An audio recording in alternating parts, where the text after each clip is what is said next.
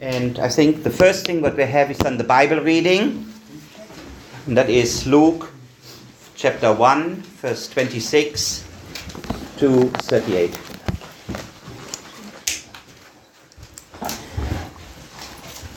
Luke chapter 1, verses 26 to 38.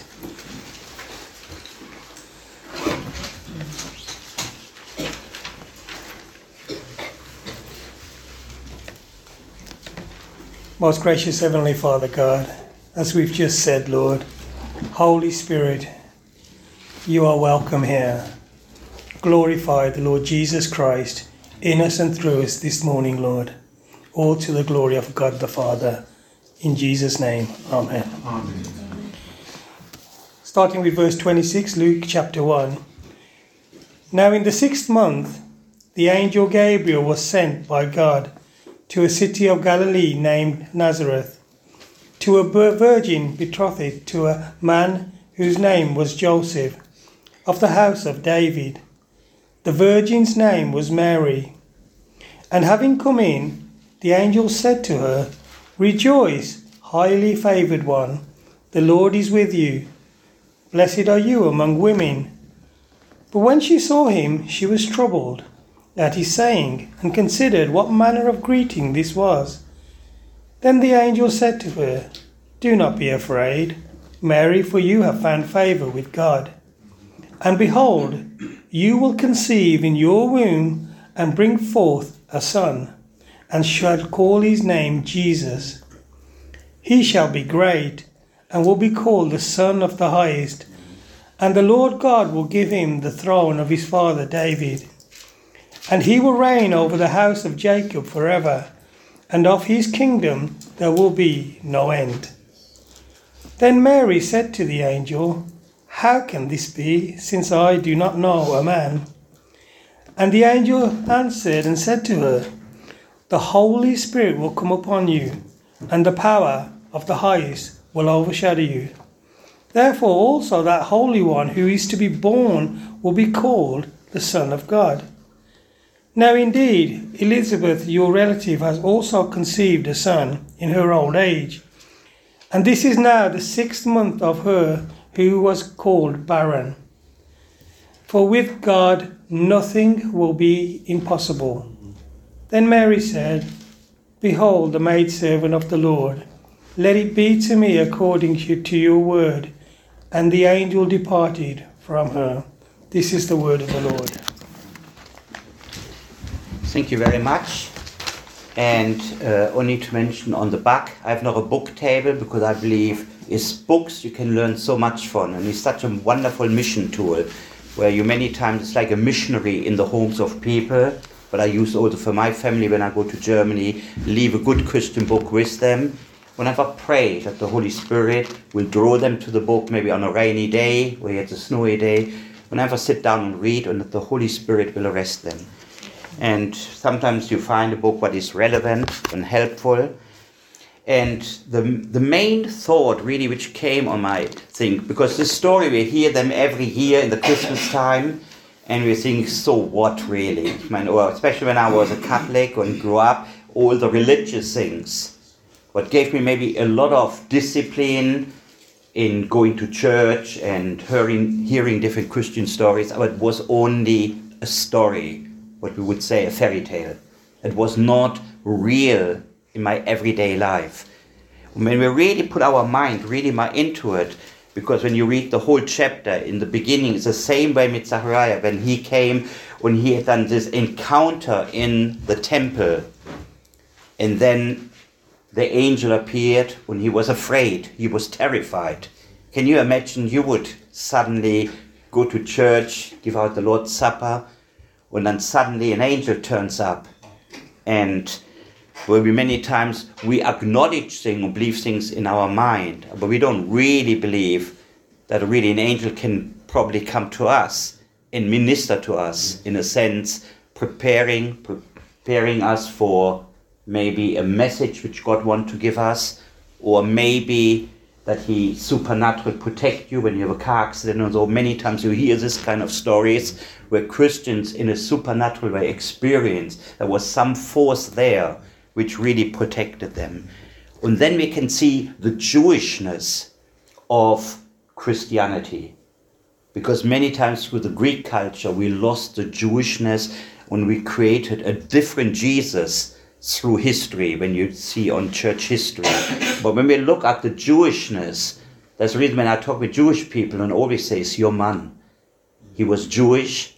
He followed all the Jewish rules and regulations. And when we start with Zacharias in the beginning, was when he was by the division that he was able and had the privilege to go into the temple, to intercede for the nation, to do incense, because there were only few priests, because there were thousands of priests, and then they threw the lot. When he had the privilege to go, and how God really engineered this to speak to him through the angel Gabriel, because he was the main angel which God used to pass on messages, because it was the same in the time of Daniel. Daniel received from Gabriel the message, and then he got really the word from God that his wife will be pregnant, will have a son, and that this son will be the person which will really prepare the way for the Messiah. And he couldn't believe it. And that is the reason why then the angel said, you will not be able to speak until she's born. And what an amazing experience. Can you imagine that you have for a few months, really, you can't speak, you come out, and then the tradition was that always the name was used from the father for the son, carried on, and then now God gave specific the name, because there are different people in the Bible where God gave specifically the name, and the name many times was speaking about their calling, their ministry. And then God gave him the name, really John, that he will prepare and turn the hearts of many of the people of Israel to the Lord. Because we need to remember that the early church was Jewish in Jerusalem. When it became, and more Jewish people went out and preached the word of God, and Gentiles, non-Jewish people became believers, that the church became dominantly non-Jewish. And we can see today, was in this time was then really where short on the day of Pentecost, that Israel was still not there until 70 AD, where the temple was still there, and the Gentile church was there, and they were side on side. And the same thing we have today, where we believe the Lord's return is very near, that we have yet side by side, Israel is back as a nation in the country since 1948, then since 67 they have control over Jerusalem, and through this is the church lives side by side with the nation of Israel, and we see and hear great reports of more and more Jewish people becoming Messianic Jews, which have trusted in the Lord. And then we can see how first by John was that he later, according to the customs of the priesthood, his lot fell to burn incense when he went into the temple of the Lord. And the whole multitude of the people was praying outside at the hour of incense. Also they were still involved in prayer, and it's the same today. When you have a pastor or yet leadership in the church, is that they maybe receive from God a word, minister the word of God, but your responsibility is then really to pray for the leadership, that God will keep them in place, keep them under the authority of the Holy Spirit, be open to hear and listen. And then the Bible said, and then the Holy Spirit was with him from birth. That is the amazing thing by John the Baptist. And everything what in the beginning said about John the Baptist, the same things that happened about Jesus. That God gave a specific name, should call him John, because he will prepare the way for the Messiah. And then Jesus, when he comes, he said his name will be Jesus, which means salvation. And through this we can see how God really prepared him. And then the Bible said about John the Baptist, for he will be great in the sight of the Lord, and shall drink neither wine nor strong drink. He will also be filled with the Holy Spirit even from his mother's womb. And then the result of this is, and he will turn many of the children of Israel to the Lord, their God. That was also God used him to really to prepare the way. What we know, they knew the Jewish people were very knowledgeable about the scripture. Main thing what was missing is the spirit. It's the same. You can go to some churches where you have people which have maybe much knowledge about the Bible, but there's no Holy Spirit. They're dead. And you feel it, the dryness, the deadness. And the same thing is that he was leading many to the Lord and guiding to Jesus. We know when John the Baptist saw Jesus later, he said, "This is a Lamb of God who takes away the sin of the world." And everyone in Israel knew what it means, because only the Lamb of God, what was sacrificed in the temple, could take away the sin once every year, only for cover up the sin for 1 year, and then they needed to renew until the Messiah comes. And everyone knew that was the reason why the religious people were so jealous of him and were so against him, because they wanted religion, not a relationship. They wanted fame and not humble themselves before God. And the same thing is today.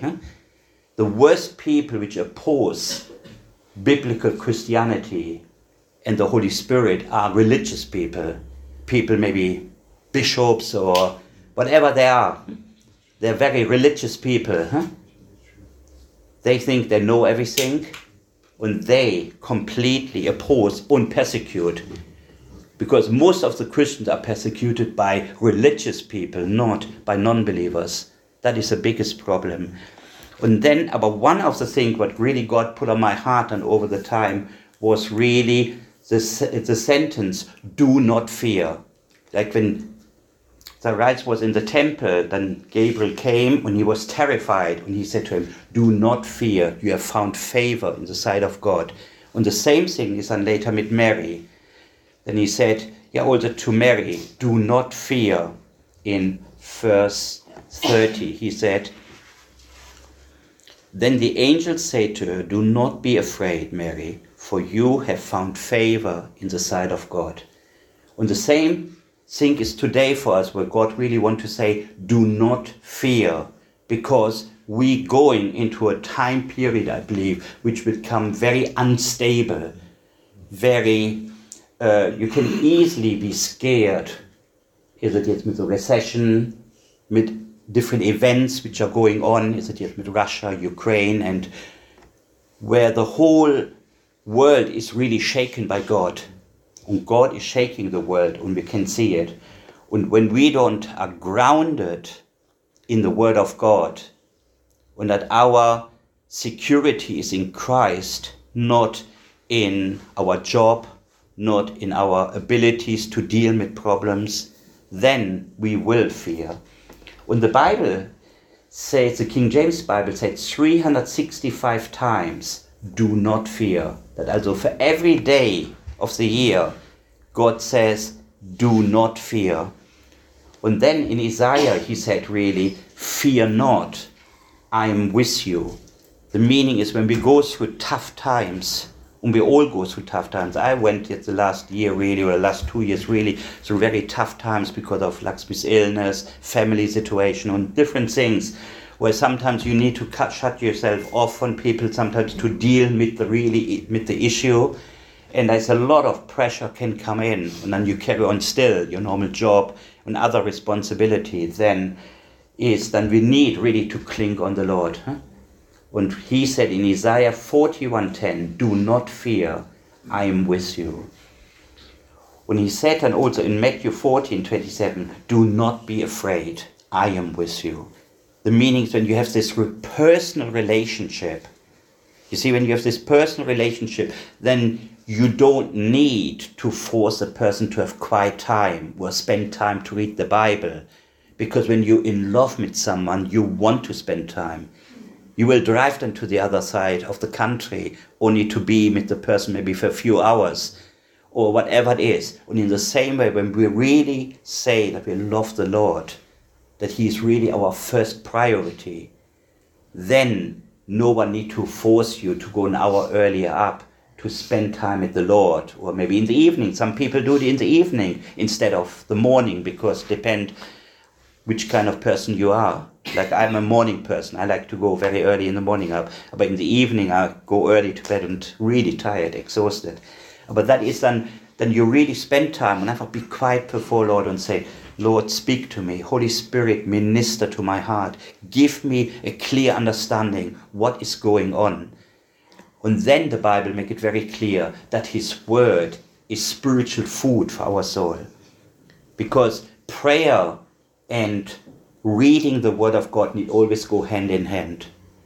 Because Martin Lloyd-Jones said, when you have only the word, you dry up. When you have only the Spirit, you blow up. And you can see some churches which are only have the Holy Spirit, but completely no doctrine, no teaching, they blow up. Because the Bible said also that Satan is an angel of light, that he can give you great experiences, great feelings, great experiences. He can do miracles. We know from Scripture in the time of Moses and other times where Satan did miracles, but they were not in the name of God. And we need to test them with the word of God, because God will never do anything what is contrary to his word. It's impossible for God, because he said, I have magnified my word above my name. And I think that is very important, but we need to understand. And in 2 Timothy 1 verse 7, he gives you an advice. You have not received a spirit of fear, but of power and of love. We have not received a spirit of fear. In the moment we have a spirit of fear, then we're looking to the circumstances. We look to our own abilities, and we're not looking to the Lord. Because when we look straight away to the Lord, then that the peace of God will take over our heart. And God gave me one word for this year for the church. Can you give that everyone can take it with and have a pray about it? Because I believe that is the best verse in the whole Bible on having peace in your heart when you go through fear, anxiety, and difficulty. And the Bible would say, do not be anxious about anything, but in every situation, by prayer and petition, with thanksgiving, present your requests to God. And then, when we do this, God promised, and the peace of God, which transcends all understanding, will guard your hearts and your minds in Christ Jesus. You will not find peace and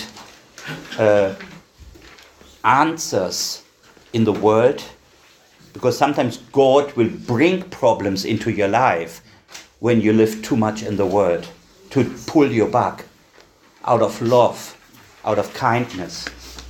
And I believe this verse is probably the best verse which speaks about when you go through times of instability, fear, anxiety, that this verse clearly says that that's our part, do not be anxious about anything, but in every situation, by prayer and petition, with thanksgiving, present your request to God.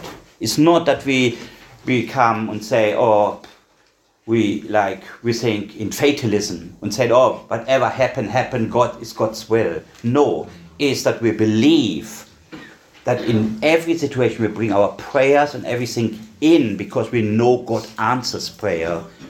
And then we give thanks because God is able to step in and help us to sort out the problem, go through this difficult time, or the illness, that God carries us through, that he gives us the strength, the inside peace and joy, also when maybe outside things fall apart.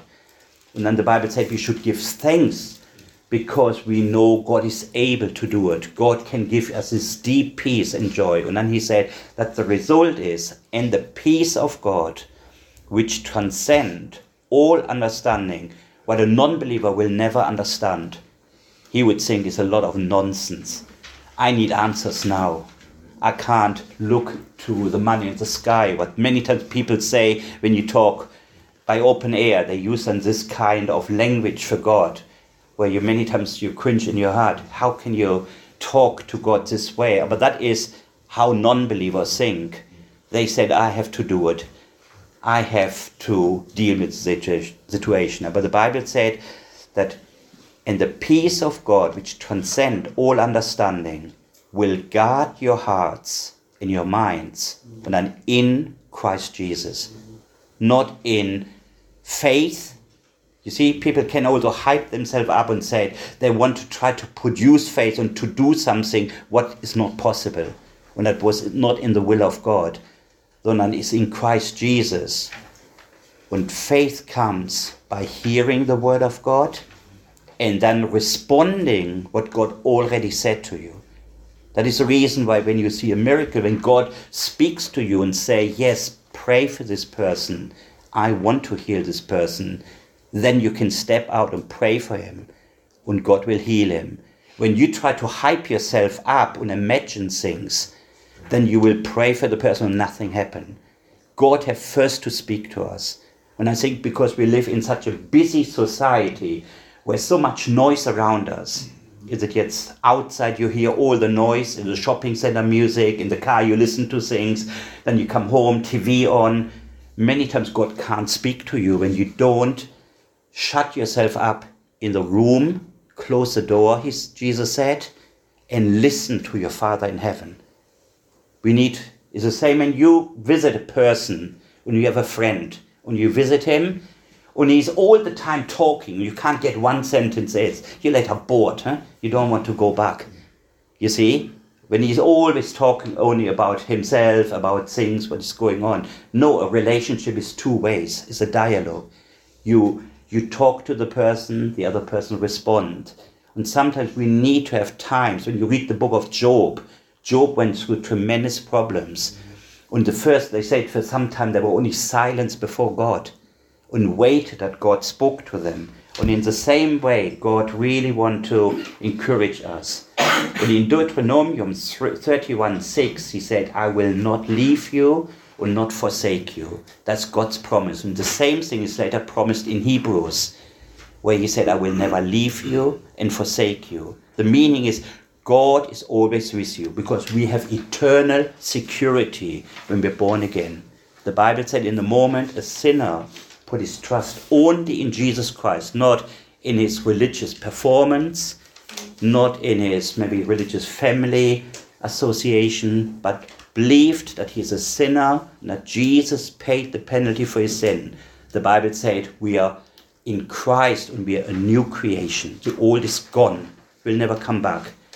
And the Bible said we have eternal security. That means nothing can separate us from the love of God in Christ Jesus. That means he promised, I will never leave you and forsake you. And in Joshua 1:9, he said, do not be afraid, nor dismayed. Because when really problems of them come, then all intellectual, everything is there. Yes, God is there. I have eternal life. You've saved me from hell. He will answer prayer. But when the rubber hit the road, many times when the rubber hit the road, we panic.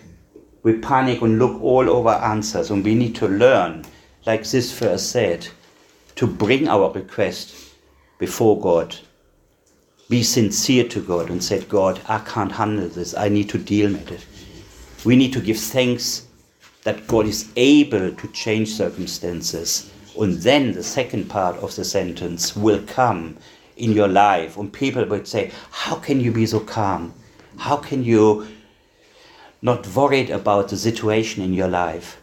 And when you read one great book, you need to read also with George Miller, how God used him to use in Bristol orphanages and trusted God. And many times that the kids were sitting on the table and waiting for the meal and no food was there. And then suddenly someone knocked on the door and brought food. It's unbelievable. But he can do the same miracles in our life. Because the Bible said, whatever you ask in my name, I will do, that the Father may be glorified in the Son. If you ask anything in my name, I will do it. Also the condition is that the Father is glorified, not that we get the glory. You see, and that is very important. And in Psalm 34:4 he said, He delivered me from all my fears. He delivered me from all my fears. And you know, you can probably flash back in a time period in your life where you was really afraid, really anxious about something in your life.